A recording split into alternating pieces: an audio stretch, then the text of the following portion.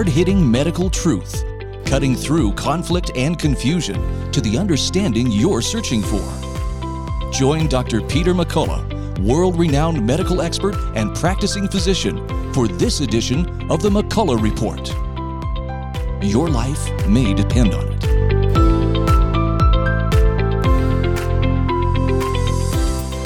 Let's get real, let's get loud. On America Out Loud Talk Radio, this is the McCullough Report, and I'm Dr. Peter McCullough. It's a great pleasure to welcome to the microphone someone who I've actually already seen now in video, and she's young, she's dynamic, attractive, and has, I think, a really, really important, compassionate message to tell us today, and it has to do with her production of a new documentary called Anecdotals. And that's Jennifer Sharp. Jennifer, welcome to the McCullough Report. Hi, thank you for having me. I'm very honored to be here. Jennifer, tell us a little bit about your background, where you grew up and where you went to college, etc. Yeah, I grew up in Ohio, so I'm a Midwestern, and then I went to New York, NYU, and from there I studied acting and film, and I've wanted to make movies since I was 6 years old.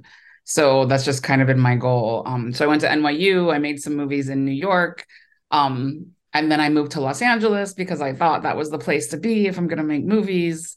So I did that whole journey. And then I've been in Los Angeles for like 17 years making movies, and I generally make fiction, comedy, really deep, cerebral, but like not anything like Anecdotals. It's like I'm used to doing like comedy and all this stuff. So I came to LA, I've been doing it, but then because of what's been happening, I was really, really inspired to make this documentary Anecdotals because there was just so much ignorance about what was really going on. I had a vaccine reaction and nobody cared and nobody believed me, and everybody was like, oh, you're so rare. And yet I was in a support group with thousands and thousands of people. So as a filmmaker, my career has kind of culminated in like doing this documentary that I think is really, really important. And it's been an interesting journey.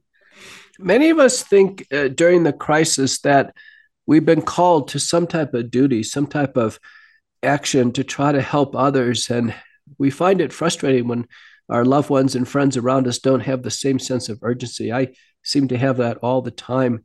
So I give you great credit for doing this. Now, tell us, what was your biggest movie, most notable movie before COVID-19?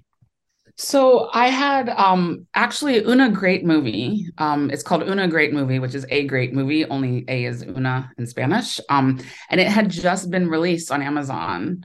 It actually was supposed to be released in the movie theaters July of 2020. And then everything closed with COVID. So that whole distribution thing got shut down and I had to rework it all. But yeah, it's Una Great Movie. It's on Amazon Prime. So it's free if you're a member, it's rental if you're not. And I'm really proud of it. It's part of the reason I was a little afraid to make Anecdotals, because I knew if I jumped in the COVID crossfire, I could become blacklisted. I could become, it could really start to affect my filmmaking career. Like, is it going to hurt Una Great Movie? Because Una Great Movie was just released. And I've put 6 years of my life into making it. So I'm really serious about that movie and love it. And so that would be like my big movie. And then now with Anecdotals, hopefully it still works. Hopefully I don't get blacklisted from the industry. Now, if you were to make a movie about cancer or heart disease or some other medical problem, would you expect to get blacklisted for that? No. And that's like the craziest thing. Like, I just don't understand. And even when I tell people I had an adverse reaction, people love to say, well, it's, sorry for you. It's so rare, but rare adverse reactions do happen. And I'm like, if I had a rare cancer, that was like the rarest cancer, I can't believe people would be saying, oh, your cancer is so rare. They'd be giving me empathy. They'd be like, I'm so sorry you have this cancer. Like, tell me more. How do you feel? And that's what got me too, is I'm like, really, like, I'm afraid to make this movie. Like, I actually am making a movie about my personal experience and I'm afraid. Like, there's something wrong with that, which was even more of a reason for me to make the movie, Sure. Yeah. If you had a rare cancer and you were an activist, before you know it, you'd have a charitable foundation. You'd be raising money for this. People would be running 5Ks and 10Ks, and everybody would be donating money, and everybody would be concerned regarding this cancer. But when it comes to a vaccine and it comes to a side effect, And I would say almost any side effect of any vaccine from the history of vaccines, it seems like people actually want to turn a blind eye. Yeah. They 100% want to turn a blind, and that's what would happen is I would have my reaction and I'd start telling people, and nobody wanted to hear about it. And the people who loved me the most and my best friends, the most they would do was sit and listen. But when I was done talking, we would change the subject. Like they'd never inquire more questions. They'd never get really into it. They'd let me talk. But then I started feeling like this crazy ranting person when all I'm doing is just trying to get some compassion for my experience. Especially like when the mandates came in, and I'm like, do you guys realize that I'm not allowed to participate in society? This is not okay. And then having friends say, well, it is a public health issue. And I'm just like, oh my gosh, it's so frustrating. Yeah. It's true. When I try to describe to people why I'm so activated on this issue, I have people politely listen and they kind of watch, but they don't seem to show any. There's no catch there. There's no like, yeah, I'm with you on this. There's just no engagement Yeah. on this at all. Family members, friends, they as soon as the conversation is done, they're like, well, okay, let's go out and go skiing or let's go out and go jogging. It's like, okay. I mean, we're having scores of people become injured, have disabilities, die, and no one seems to care.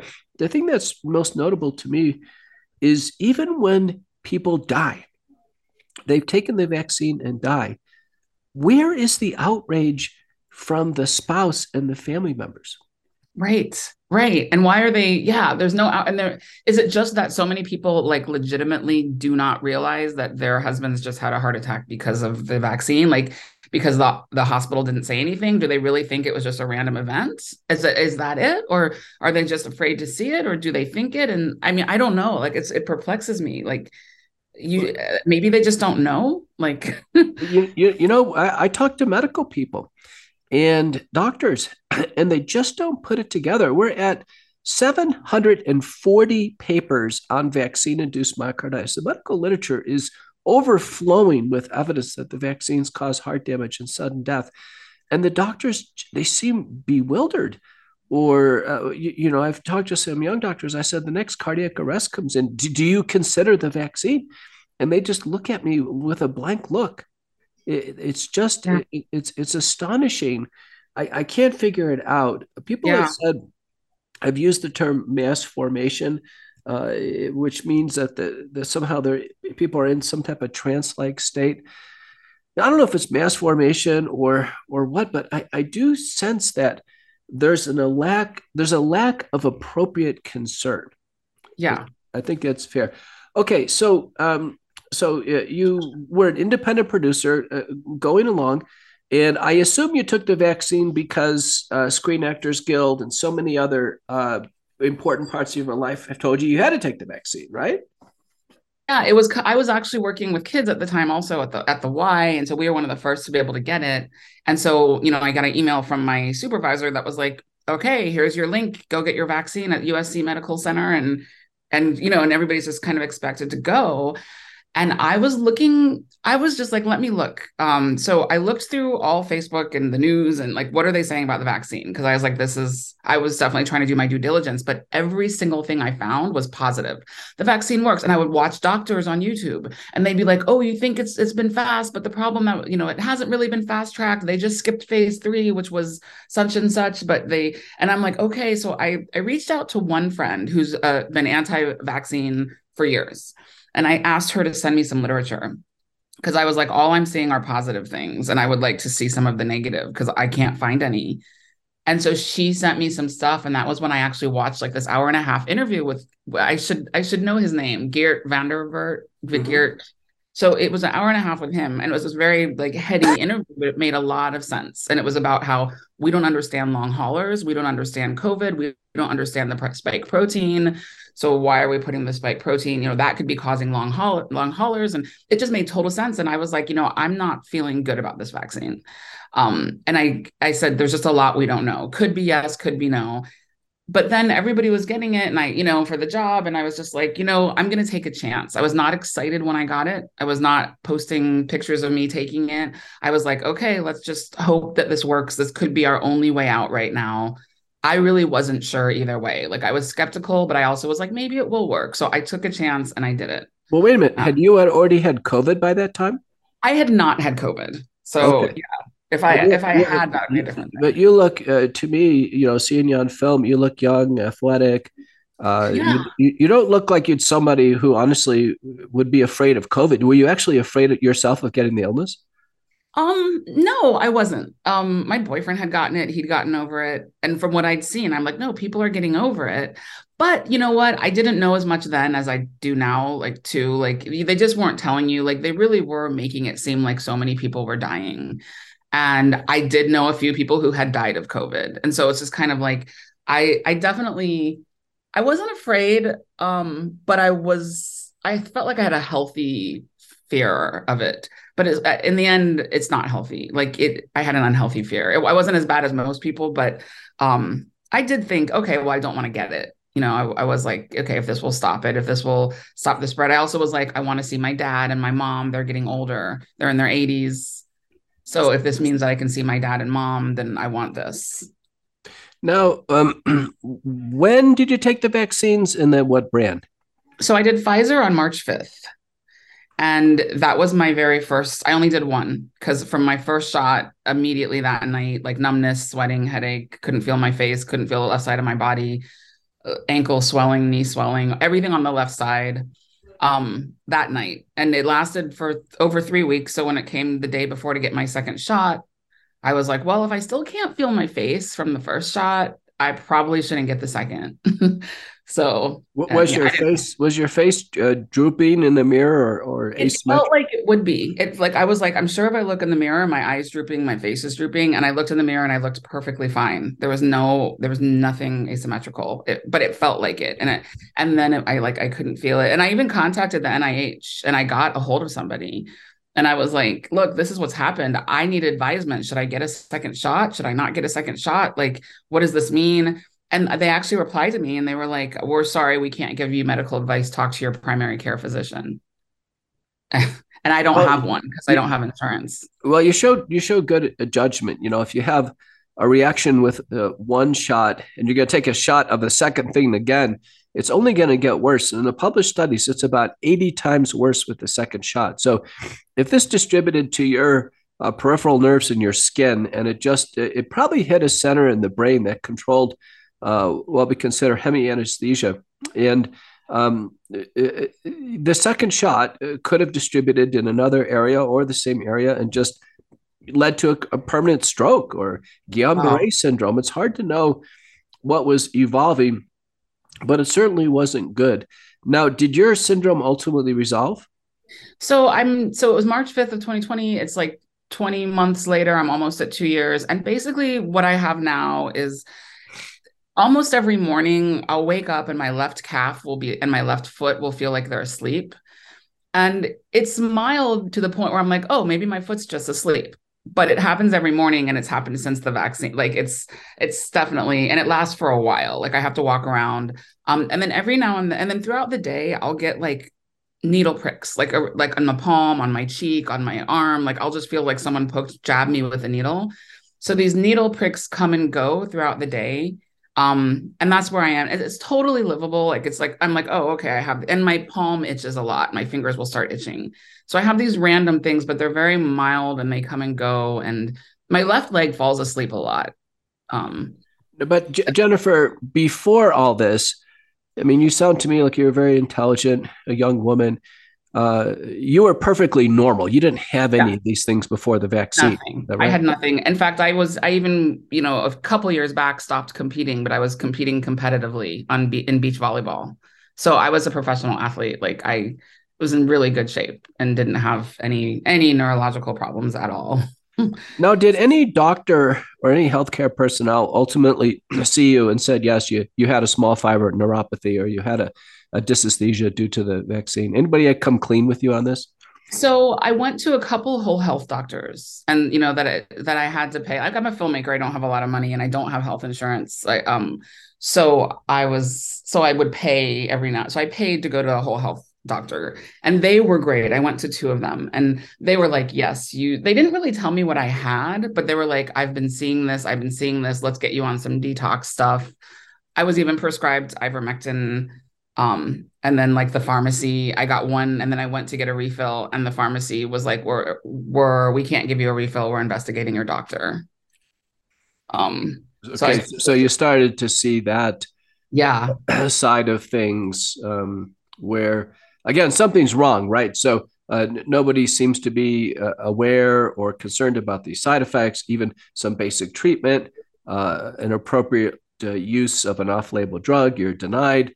yeah, And you're starting to think now, I imagine, something is really wrong. Something is really globally wrong. This is probably happening to you, but it's probably happening to thousands and thousands of other people like you.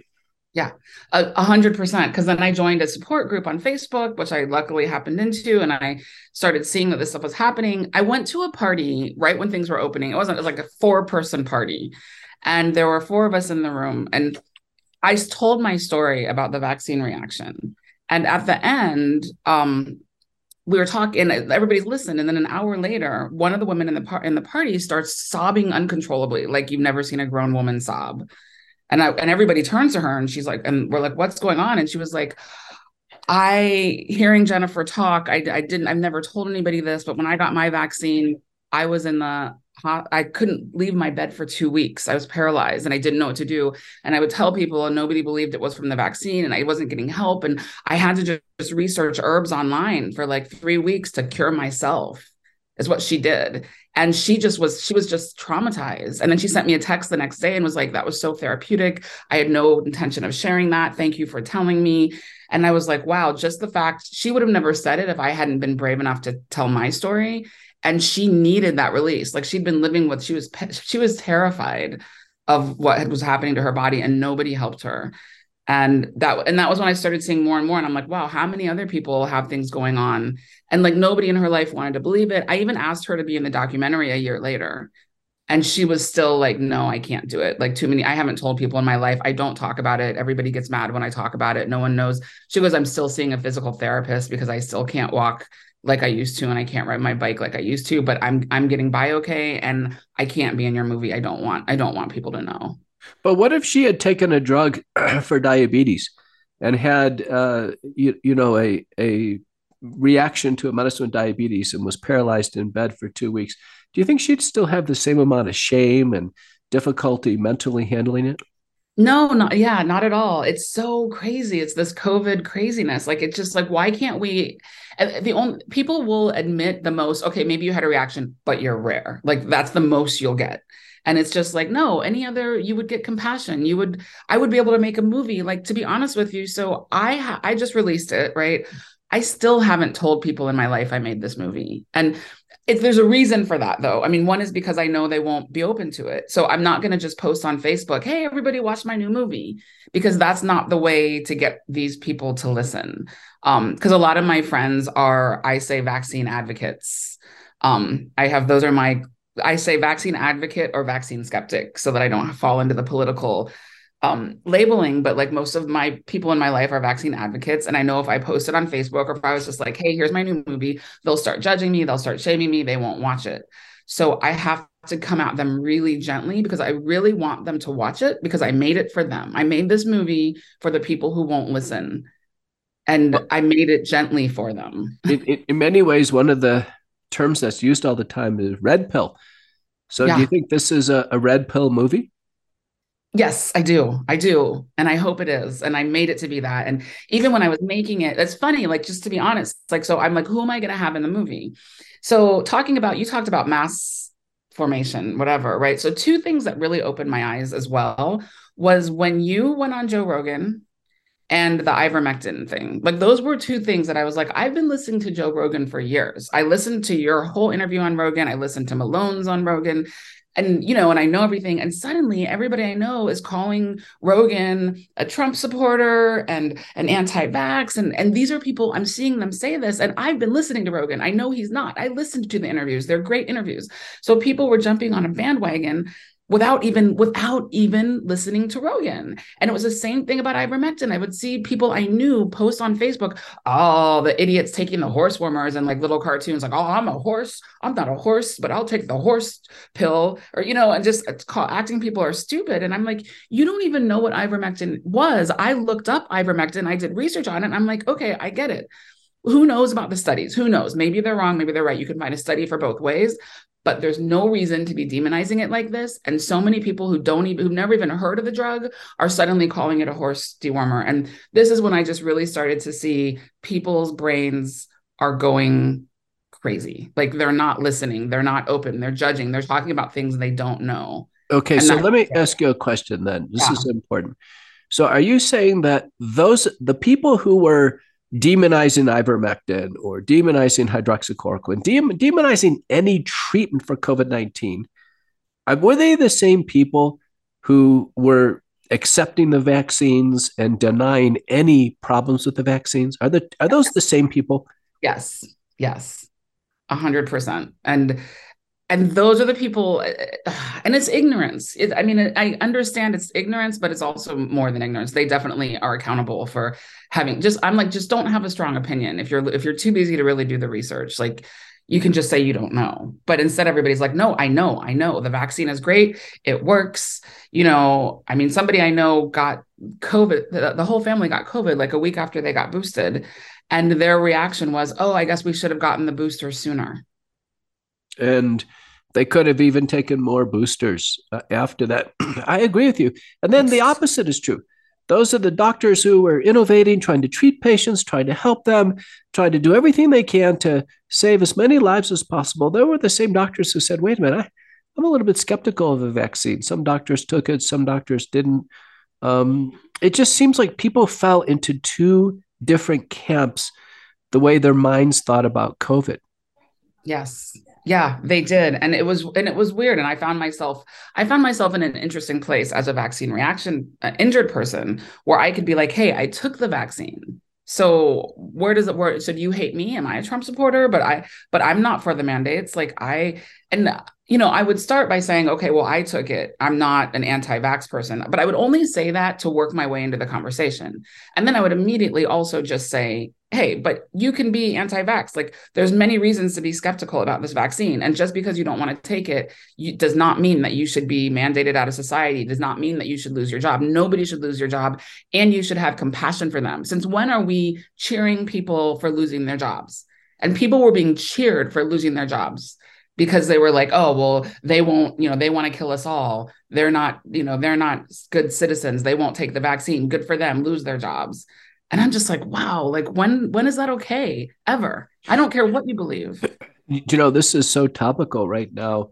In this week, when this broadcast comes out, in this week, we've had, due to a massive effort by myself and others, multiple legal cases, multiple Senate testimonies, we've had the Senate and the House finally tell the military they have to drop the vaccine mandate. Biden signed it. The military's agreed to drop the vaccine mandate. At the same time, Tedros, who is in charge of the WHO, is calling the unvaccinated, quote, killing machines, end quote. So I can tell you, now you're vaccinated. I'm not. I don't in any way consider myself a killing machine. But you can see how distorted the human mind is. So let's move into your the impetus for you to make this documentary, Anecdotals. What got it started? So it was me, people not listening to me for over a year. And just like people saying vaccine reactions don't exist. And then me going to my Facebook support group and seeing people like suicidal on the page. Like, I cannot live another day like this. Like, there's no way my life can go on like this. And just the things I was reading, I just wanted to post all of those posts public so that people could see this is what's happening. But we can't, it's a private group. And so it was all that. And then it was because I'm a filmmaker, people would hint to me that I should make a movie. They were like, you should make a movie on this. And I was like, no way. My Una Great movie is my baby. And that's what I'm putting my focus on. And so then I was like, no, but then I ended up having a job in New York City that I had to turn down because I wasn't allowed to do anything in New York except for work. Like they accepted my exemption, but I couldn't go to clubs, restaurants, health gyms. I couldn't do anything. And it was the winter. And I basically had to tell this job, I was like, I live in Los Angeles, but I was like, I can't come to New York for this job if I'm not allowed to participate in society. Like, it's basically like, I'm not allowed to be in New York. And then, so that was one. And then I got another job in January of this year, and it was a 3-week job. It was a great job. It was only 3 weeks. And they told me that I couldn't, like 2 weeks before the job, they were like, oh, you're not vaccinated. You can't have this job. And this was when Omicron was like going through all the vaccinated people already. So it wasn't like, I was like, come on. And I said to them, look, I'll show you my vaccine card where I have 1 shot. I'll show you an exemption, and I'll get tested every day. And they were like, no. And then I said to them, if you hire me, if I decide to get a second vaccine so that I can have this job, will you hold responsibility if my reaction gets worse since I've already had one? And they were like, no. And I was just like, this is ridiculous. And it was at the end of that I was like, well, I've lost my second job. Let me make this movie. It took that long. Wow. Well, what we're going to do is we're going to pick up this on the other side and really get into the movie Anecdotals. We've been talking to Miss Jennifer Sharp, who's a young, dynamic filmmaker. And we're going to learn a lot more about this movie on the other side of McCullough Report. So let's get real. Let's get loud on America Out Loud Talk Radio. This is a McCullough Report.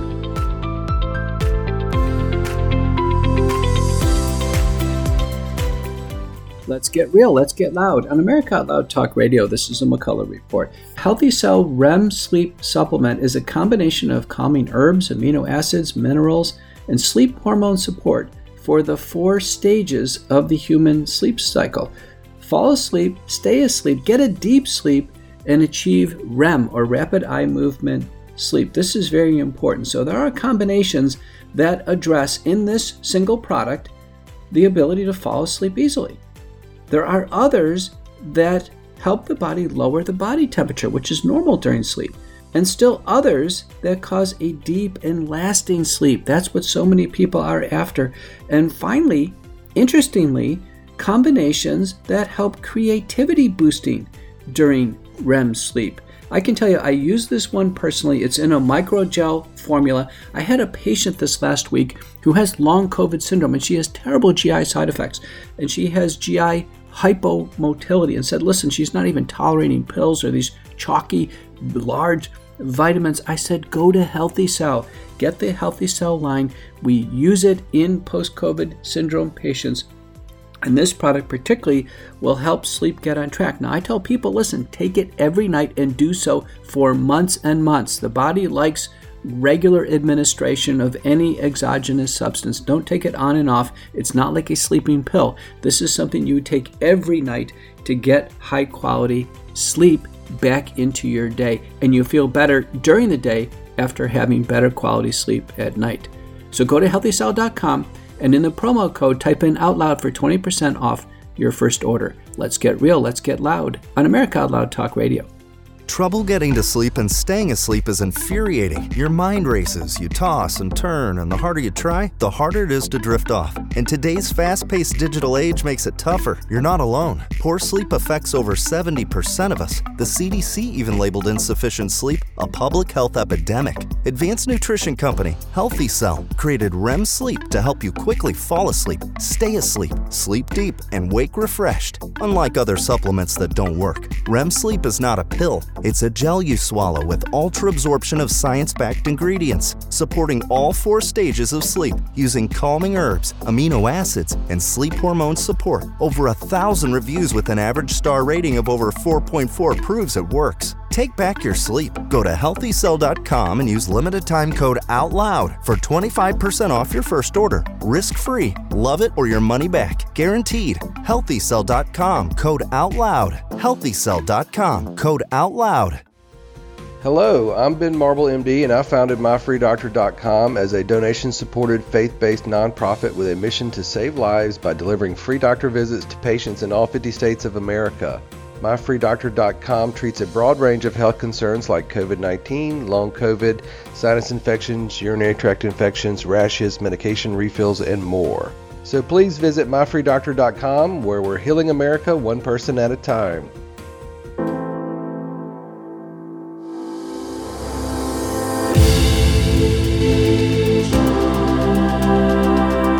As Americans, we seek to form a more perfect union. To paraphrase Abraham Lincoln, we are a government of the people, by the people, and for the people.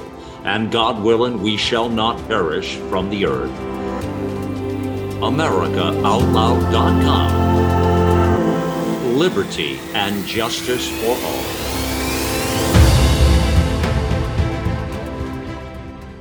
You know, I want to tell you about Cofix RX and a recent experience I had at my house. Cofix RX is povidone iodine nasal spray in a 1.25% solution and a spray bottle that actually actuates the povidone iodine into a gentle spray into the nose in order to kill nasal pharyngeal pathogens, including SARS-CoV-2, COVID-19. But, you know, the viruses that cause the common cold, paramyxoviruses, other coronaviruses, adenoviruses, as an example. Common bacteria, including pneumococcus, Haemophilus, staphylococcus, streptococcus, all those common organisms that cause sinusitis. Importantly, the product is used with a spray pump up each nostril. Don't hold your head back, just in a neutral position. And there it can be used about 3 times a day in a 24-hour period in the active treatment of a cold. And so the household experience was my wife got a cold and I could tell she was getting congested. She didn't feel well. I said, let's get Cofix RX into action. We got it out of our cabinet and she started using Cofix RX about 3 times a day while awake. And the reason why I'm telling you this is that she got through the cold. She had cold symptoms. I think they were abbreviated and less severe than they could be. But importantly, no one else in the house got sick. Cofix RX, I believe, shortened the course of illness for my wife and importantly did not spread it to me or other people in my household. So I have to tell you, we're on pins and needles when anybody gets sick in the house, and Cofix RX is not far away. So go to cofixrx.com and in the promotional code, put in out loud for a discount. Let's get real, let's get loud on America Out Loud Talk Radio. Let's get real, let's get loud on America Out Loud Talk Radio. This is a McCullough Report. And we have with us in the show today, Miss Jennifer Sharp, who has produced a documentary called Anecdotals. It is really the talk of the internet right now. It's all over the place. Multiple people are sending it to me. I've sent it to family members. And the interesting thing about this, Jennifer, is that you appear in your own movie. Yeah. Tell us about that. So when I knew I wanted to make a movie about vaccine reactions, I really had to think about it because I was like, okay, a documentary about vaccine reactions. I don't want this to just be a talking heads interviews because I want people to listen. And I was like, the only people who are going to listen to a talking heads interview is people who already know and people who, you know, are really in the battle. And I want this accessible. I want this interesting. So how do I make this movie interesting? How do I make a movie about vaccine interesting? And I thought it has to be personal. It has to. Like as a filmmaker, I was like, I have to be the face. I have to tell my story. I have to be the one guiding the audience on my journey, which was my journey of vaccine reactions, but also more importantly to me, was my journey politically, like being someone who's very liberal on the left, who was, you know, even pretty extreme against people who voted for Trump. Like, you know, I definitely had my opinions about people who voted for Trump and about Trump. And then coming to a place where the only people that would listen to me are people who actually voted for Trump, and starting to realize like a lot of my stereotypes and prejudices I had and how I've had to break them. And then how I've come to this place of like, wow, we're all manipulated. Like I hated these Trump people a lot because of the manipulation of the media, just like they hate us and they hate Obama, like because they're getting manipulated on their side of the media and we're being taught to hate. And so my whole journey with having a vaccine reaction was also a journey of becoming more human and less judgmental and more inclusive and realizing my own downfalls and my own prejudices and stepping out of it and saying, hey, I was wrong. I'm sorry. And things are different than I thought. Let's start thinking more and let's all get along. I think it comes out in the movie this left versus right dichotomy and coming to the middle. I experienced that myself. I was the lead witness in the U.S. Senate hearings on November 19th, 2020. And the next day, there was a vicious op-ed in the New York Times slandering me. And it declared that I was a Trump supporter. I've never been a Trump supporter in my life. And it's how people jumped to this was amazing. How people jumped to those comments that we got in Joe Rogan. I know Joe. I went in the studio. We spent time together. I told him, listen, I'm politically middle of the road. There isn't an election where I don't vote for some Republicans, some Democrats. I mean, it's just I vote for the most qualified people. And if there's somebody at the presidential level who turns me off and is not dignified, I'm not going to vote for him. And so, how this happened, the left is supposed to be about freedom, my body, my choice, individuality, individual rights, the rights of minorities. Suddenly, the left couldn't give a damn about the rights of minorities, couldn't give a damn about civil rights. The left wanted to ramrod this vaccine down people, whether they could take it or not. They could care less if someone was damaged. And then the right, which is typically, not so sensitive to civil liberties, wants to, takes a strong stand on this anti-abortion and takes a strong stand on law and order and what have you. Suddenly the right is compassionate about my body, my choice. And the right it's so interesting how this came down. So tell us a little bit about how the movie is oriented into sections. Yeah, so I put it, at first I had it into 4 sections. And then I was like, no, it felt when I finished my first cut and I had 4 sections, I was like, they're too long. It needs to be more guided. So I've divided it into 10 sections, which is just kind of one person, when I was getting feedback, they were like, well, 10 is a lot and it's going to scare people away because they're going to be like, oh my God, 10 sections. But they're like 6 minutes each average, and they like 6 to 8 minutes each. And it was a really great way to begin, because I can compartmentalize, like, okay, the trials, okay, the reactions, okay, the doctors, okay, the censorship. Then I even have the humanity. I have the science. So I think it actually helps be a guide. And I actually do have a plan down the road to release each of the sections individually, but later, like maybe in a couple months, like once the movie's been out a little bit, so then people can actually just share sections. But I do think the full journey is important of the movie. So I'm not going to do that yet, but I do like it because it's different sections. And so, right. And I think that helps keep people's attention, because it's like, okay, you're learning about the trials. Okay. Right. When you might not be as interested in this section, but, oh, here we are with adverse reactions. And then the very last section, well, then I have the suicide section, which is really important. And I was, it's hard because you can't get people to, like, there's some suicide letters, like a lot of, like, we just had a suicide. We've had 3 suicides in the last 2 weeks in my group.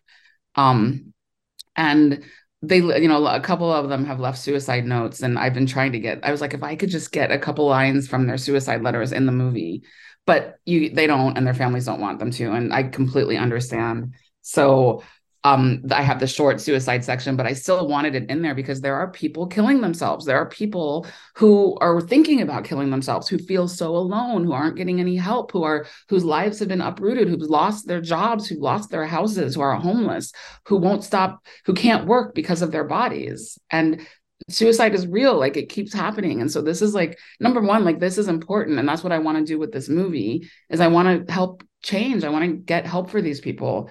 And it's going to happen with awareness, and it's going to happen with awareness from the mainstream, not just the echo chamber of those of us who understand what's happening. That's so true. I've used the phrase, I used it actually in the U.S. Senate, multiple presentations, crisis of compassion. Yeah. That we're in some type of time. I think we're in honestly a special time in in history, worldwide history, because it's the same all over the world, where people are lacking compassion. It happened from the very beginning with COVID. They lacked compassion about trying to help people avoid hospitalization and death. They lacked compassion for having family members see loved ones before they pass away. Yeah. Lacked compassion about people losing their jobs, having their military careers ruined or ended. And it didn't matter if it was ended with COVID or it didn't matter if it ended with the vaccine. It was the same. It was Yeah. There was a lack of this crisis of compassion. You use the word multiple times during the film. I had a chance firsthand. It's interesting, and you would be interested in this because of who you are in Hollywood. I had Eric Clapton reach out to me. And Eric said, I'm in Dallas. I want to meet you. I'm trying to come back on a tour. He wanted to meet me and my wife. We spent time with him. We went and met the band, and I gave a TED talk for the band. And he chatted with my wife, and ultimately came over to my house for dinner.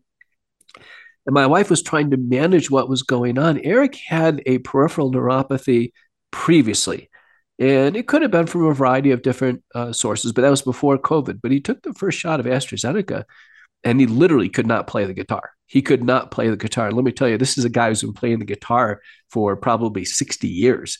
Eric's 76 now, and he can play the guitar unlike anybody else.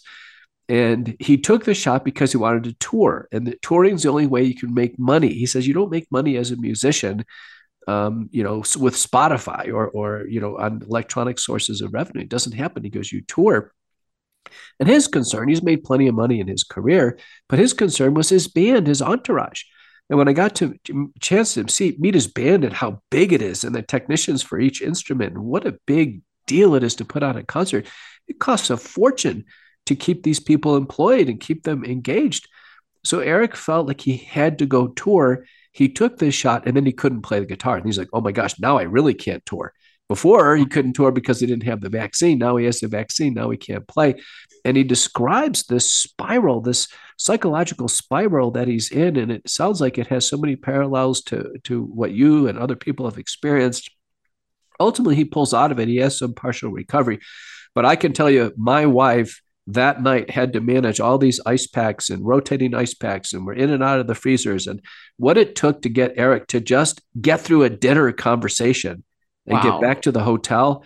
And, he had his comeback concert in Fort Worth a few days later. We went to it, and it was short, but he got through it. I was watching him carefully. I told myself, oh my Lord, people have no idea about these vaccine injuries, particularly the neurologic ones. Now, one of the things that people have commented to me, we've had Brianne Dressen, who I know is featured in the film, and others.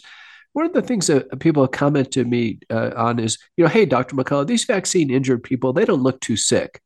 They look like, they could be, they could be doing this for secondary gain or other things. And I said, no, I think these neuropathies are real. Eric Clapton's a straight shooter. I've had patients in my practice development, no doubt. But the one thing you did is you brought on some other people. Like, for instance, you brought on a young woman who's a medical assistant, and she developed multi-system inflammatory disorder and was hospitalized. And everyone will know because she's in a wheelchair and she's got a tracheostomy tube. Can you tell us a little bit about meeting her? Yeah, I met her at the rally. That's Nikki. And she is such a warrior. Like, her life has totally changed.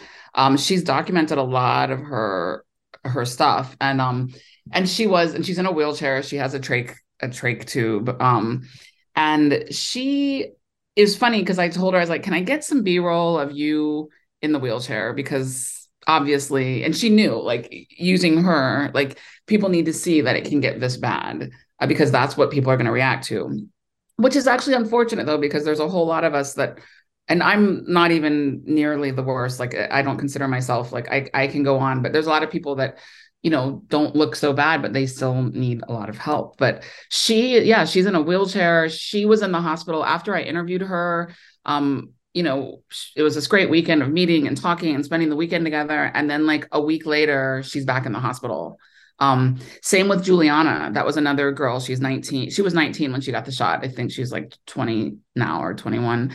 But a few of the people, like, shortly after, ended up back in the hospital. And that's what was so hard too, was like, I interview them, I tell them, and then I'm keeping track. I'm like, oh, I'm in the hospital now. Oh, I'm, they don't know what's going on.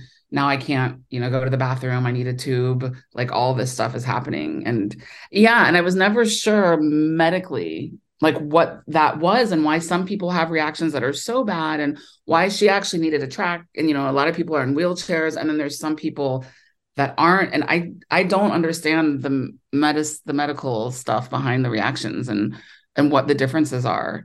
and why. And I wonder if we do. I know you know a lot about it. So, but we haven't done research, I mean, like as a society. So it's just kind of like, I don't know, like I have a huge range of reactions in the movie. And Andre, who's, I don't even know what Andre has.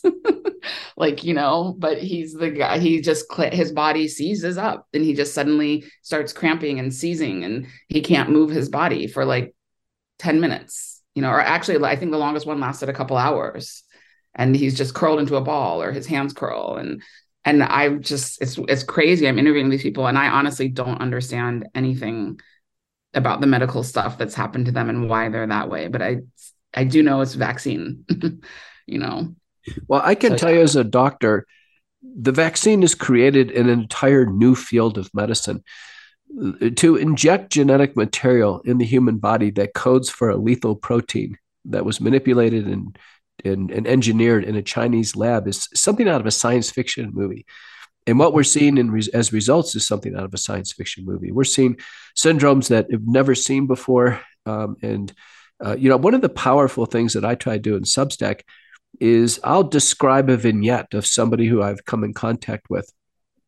And then I'll actually show the peer-reviewed manuscript where doctors have encountered this. And this is what they found in terms of autopsy or biopsy or laboratories to kind of show it's real. And that type of post-production thing for these documentaries, I think, is so critical. When I go on the Highwire, I cite the literature meticulously, and I do it out of real discipline. I think people know this now. When I go on national TV, I am precision.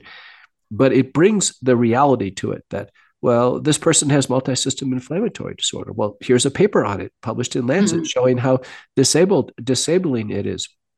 The other thing that can be really powerful for post-production, or I know there's many times you can get a release or update films, is give one of those storylines at the end where you describe each character and say, since this time, this person's progressively gotten better and done fine. This person's been hospitalized 3 times. This person was, how it is when you watch that type of thing can bring some reality to it. Those two things, showing the peer-reviewed literature and then telling people what's happened over time.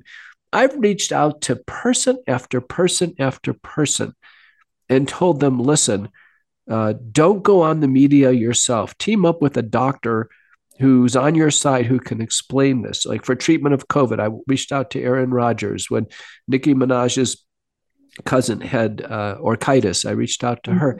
And I still can't get traction with people who are public figures just going on with a doctor and having this be explained. And it seems like this shroud of fear and shame and regret does spill over to those who have sustained these injuries. They're not mentally free of this dark cloud. No, not at all. I love that idea though. Like, having doctors go on with it but even still that people still won't take it seriously is great. And, and on the same token of censorship, I had to weigh how much. So I wanted this movie to be bulletproof as well. So if you go to the website, every single study and every single news clip that I use in the movie is on the website on the reference page. So if there was a video you want to see more of, if I showed like 3 seconds and you want to watch the whole interview, it's all on the website. So, and every study, there's a link to the paper. So people can if they have a second question about anything. But I also had to be I wanted to put Joe Rogan in it because I have Russell Brand saying a few things. And I'm like, well, I can't put Joe Rogan in it because he's too much of a trigger, even though I know he's not. And, but I thought about you as well. I was when I was deciding what to put in the movie, I'm at the beginning, I was like, well, I can't put Dr. McCullough in the movie because he's become too much of a hot thing, which I don't agree with. But if I'm trying to reach the mainstream and I'm trying to reach people who are really skeptical, if they're going to be like, oh, McCullough, that's the one who was on Rogan. That's the one. Malone. Oh, blah, blah, blah, So there were certain people, and you and Malone were 2 people that I was I guess I have to leave them out of the movie. But then I just started getting more and more angry because I'm like, why? Why? You're so credentialed. Like you've written the most papers, in cardiology. I mean, it's just the most published. Like, why? So what I did was, I actually only have Robert Malone saying one thing in the movie and then I black out his face. And it's during the censorship section. And I'm basically saying, oh, this is a credentialed person, whether he's right or wrong, he's blacklisted. So I have him say a sentence and then I black him out just to kind of show that. And I do the same thing with you, except for I also have put you in other places in the movie because I was like, that's just ridiculous. Like you say such great things and you're so knowledgeable. Why wouldn't I have you in this movie? But the fact that I had to go back and forth with that, and I still had to limit it. Like I was like, I'm only going to choose a few things from McCullough, because I don't want the witch hunt to start right away. And it's really wrong and it's really bad. But like it was kind of how I had to think. Now, I have a question for you. We're going to have to wrap it up in the next few minutes, but do you think there's a tipping point that's going to relate to a public figure? Let me give you an example. Do you think if Tom Brady takes the vaccine, he's paralyzed in a wheelchair the rest of his life, or Oprah Winfrey takes the, do you think something like that is going to be the tipping point? I mean, do we have to just hit the biggest public figure and knock them out? And then people would say, well, the vaccine's a bad thing. Yeah. Well, and on top of that, they have to say it was. For example, I don't know if this is taboo to say, but Celine Dion, I mean, she was about to go on tour and she got her booster, I'm sure, because she was about to go on tour. And it was at that point that she had unexplainable neurological spasms. And that was like and she postponed her tour for 6 months. And I've been watching her since then because I'm like, wow, she postponed her unexplainable neurological symptoms. And it's right at the booster time. And then for a whole year after, she kept postponing. And now she's come up with some like 1 in a million stiff person syndrome. And I don't know, like, obviously I can't say she would, but I don't know. Like, to me, that's a pretty obvious one, but it's going to take a celebrity, but it's going to take them admitting it. And like, that's the next thing is it's like, if Celine Dion, if this is a reaction, is she not admitting it? Is she not aware? Like like if this happened to Oprah, would Oprah stay quiet too? Like, are they that brainwashed? And like, I know I don't have the right to say that what's going on with Celine Dion, but I guess the point is that even if Oprah did something, yes, I think if something happened to somebody big, that's unfortunately what we need to bring awareness to it, but they also have to admit, because I think things have happened to people big and they're not admitting it. Asim Malhotra, a cardiologist in the UK who took the vaccine himself, was promoting the vaccine. His dad took it. His dad died of the vaccine. Does his own research, publishes his papers, communicates with me for a year, finally comes out. And we've done some speaking events together, the press. We put out a small mini documentary called Until Proven Otherwise, meaning it is the vaccine until proven otherwise. And we do this, by the way, in research. Anything that happens within 30 days of any new product is always assumed to be the new product, always. New diabetes drug, new seizure medicine, new cancer drug, always. And so what we've noticed over time, it's actually started with Hank Aaron, former baseball great. He takes the vaccine, he gives a press conference. He's early in January 2021. About 10 days later, he dies. And it starts from there. We've had notable death after notable death. We had 2 deaths related to the vaccine and COVID. One was Larry King, a CNN anchor and media figure, as well as Colin Powell, former Secretary of State. We've had Justin Bieber developed Ramsay Hunt syndrome, which is a classic syndrome of taking the vaccine. His wife had a blood clot that shot through a patent foraminal valley and had to have that physically retrieved. So there you have a couple there. Yeah. You have Herb Kirkstreet, ESPN commentator, takes COVID, multiple shots, blood clots. You got Deion Sanders, great player for the Cowboys, arterial emboli syndrome, multiple amputations. He does an entire docuseries and still fails to recognize that the vaccine is the cause of the problem in his docuseries. We've had Al Roker, weatherman, multiple blood clots, hospitalized twice. We had Mildred Lewis, who's a wonderful CNN correspondent. Many of these people I'm mentioning, by the way, are African American. She, CNN legal correspondent, she dies, and the obituary says it's an acute allergic reaction to the vaccine. There's no doubt about it. I mean, these are clear-cut cases. Sean Caston, congressman from Illinois, you're pushing the vaccine, says he's going to take his kids to get vaxxed. His daughter gets vaxxed and she dies in her sleep. And the doctor said she died of arrhythmia, but he still doesn't put it together. I guess what I'm saying is I could go on for a couple hours. We've had enough notable people. I think you're right. I think the difference is someone coming out then and absolutely going on the warpath and saying these vaccines aren't safe. And that's what we haven't had. None of these families have spoken up. They seem to be afraid, shameful, regretful, but they will not come out. Most of the time now we just hear someone died and the family members don't say anything. They never say if they took the vaccine or not. Yeah, exactly. And you feel like a heartless person because your head goes immediately to, or I mean, we had a neighbor die who was 40, had a stroke, healthy. And the first thing you want to say is, did they, they just get the booster? But you can't, because that makes you uncompassionate, I guess. Like you can't bring that up. Like, and it makes you feel crazy, but it's just like, no, we need to start putting this together, And even if like Taylor Hawkins died, right? And his heart was like 14 times, I don't even know, like super enlarged, the Foo Fighters drummer. And then they want to say, oh, well, he did drugs and he did this. But he had been clean, or supposedly, but even still, I'm like, well, then maybe if you do drugs, you definitely shouldn't get the vaccine. like maybe that's a reason not to get the vaccine if you're a drug addict, if you've already put pressure on your heart. Like, I don't, there's not an excuse like, oh, well, he was a drug addict, that's why he died. And it's crazy. Well, if a drug addict got endocarditis, a heart valve infection, or had a bad neuropathy, we would have compassion for them. We'd take care of them. Right. We take care of suicide, overdose. We take care of homicide victims, perpetrators. I think there's something very, very special and unique going on since COVID-19. It's a worldwide phenomenon. Your film and your efforts are so wonderful. In fact, I'll volunteer to help you on anything you want to do to revise it and improve it over time. Hopefully, it can be almost like a living documentary where you can update things that are going on. We're going to have to leave it here. Do you have any final words regarding Anecdotals for our audience? Our audience, by the way, is United States, Europe, South America, Australia, all over the world. Any final quick words on the movie? Yeah, it's available everywhere in the world where there's internet for free.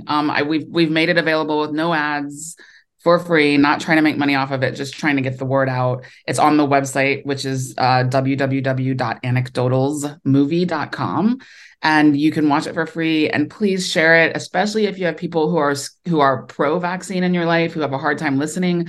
I made this to be easy to digest. I made this to share. I made this to make a change by going mainstream with it and not just being an angry documentary that circulates the echo chamber, but this is one that can actually cross boundaries. So please share it. Please watch it. It's available free everywhere in the world on the website. On the website, anecdotalsmovie.com. Well, we're going to have to leave it there. Jennifer, thank you so much for being on the McCullough Report. Thank you. This was great. Let's get real. Let's get loud on America Out Loud Talk Radio. This is a McCullough Report.